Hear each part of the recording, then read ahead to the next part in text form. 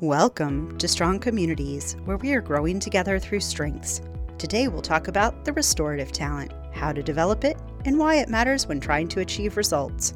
People with this talent naturally lean towards solving problems and troubleshooting, so it's in those situations they develop easier and get exponentially better results. For example, they need things to not just be good enough, but to actually be perfect, or at least as close to perfect as possible. They constantly need new problems to tackle, and they get impatient or jittery if things go smooth for too long.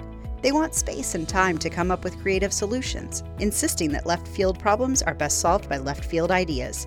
They need to have information about all the factors involved in a problem, to have enough intel to make an informed guess, so they can find out what's wrong at the core, how to solve it, and what needs to be done afterwards to reset into healthy and productive behavior.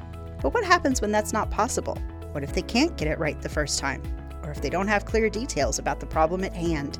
Or if there are only specific problems to solve without a constant influx of new challenges?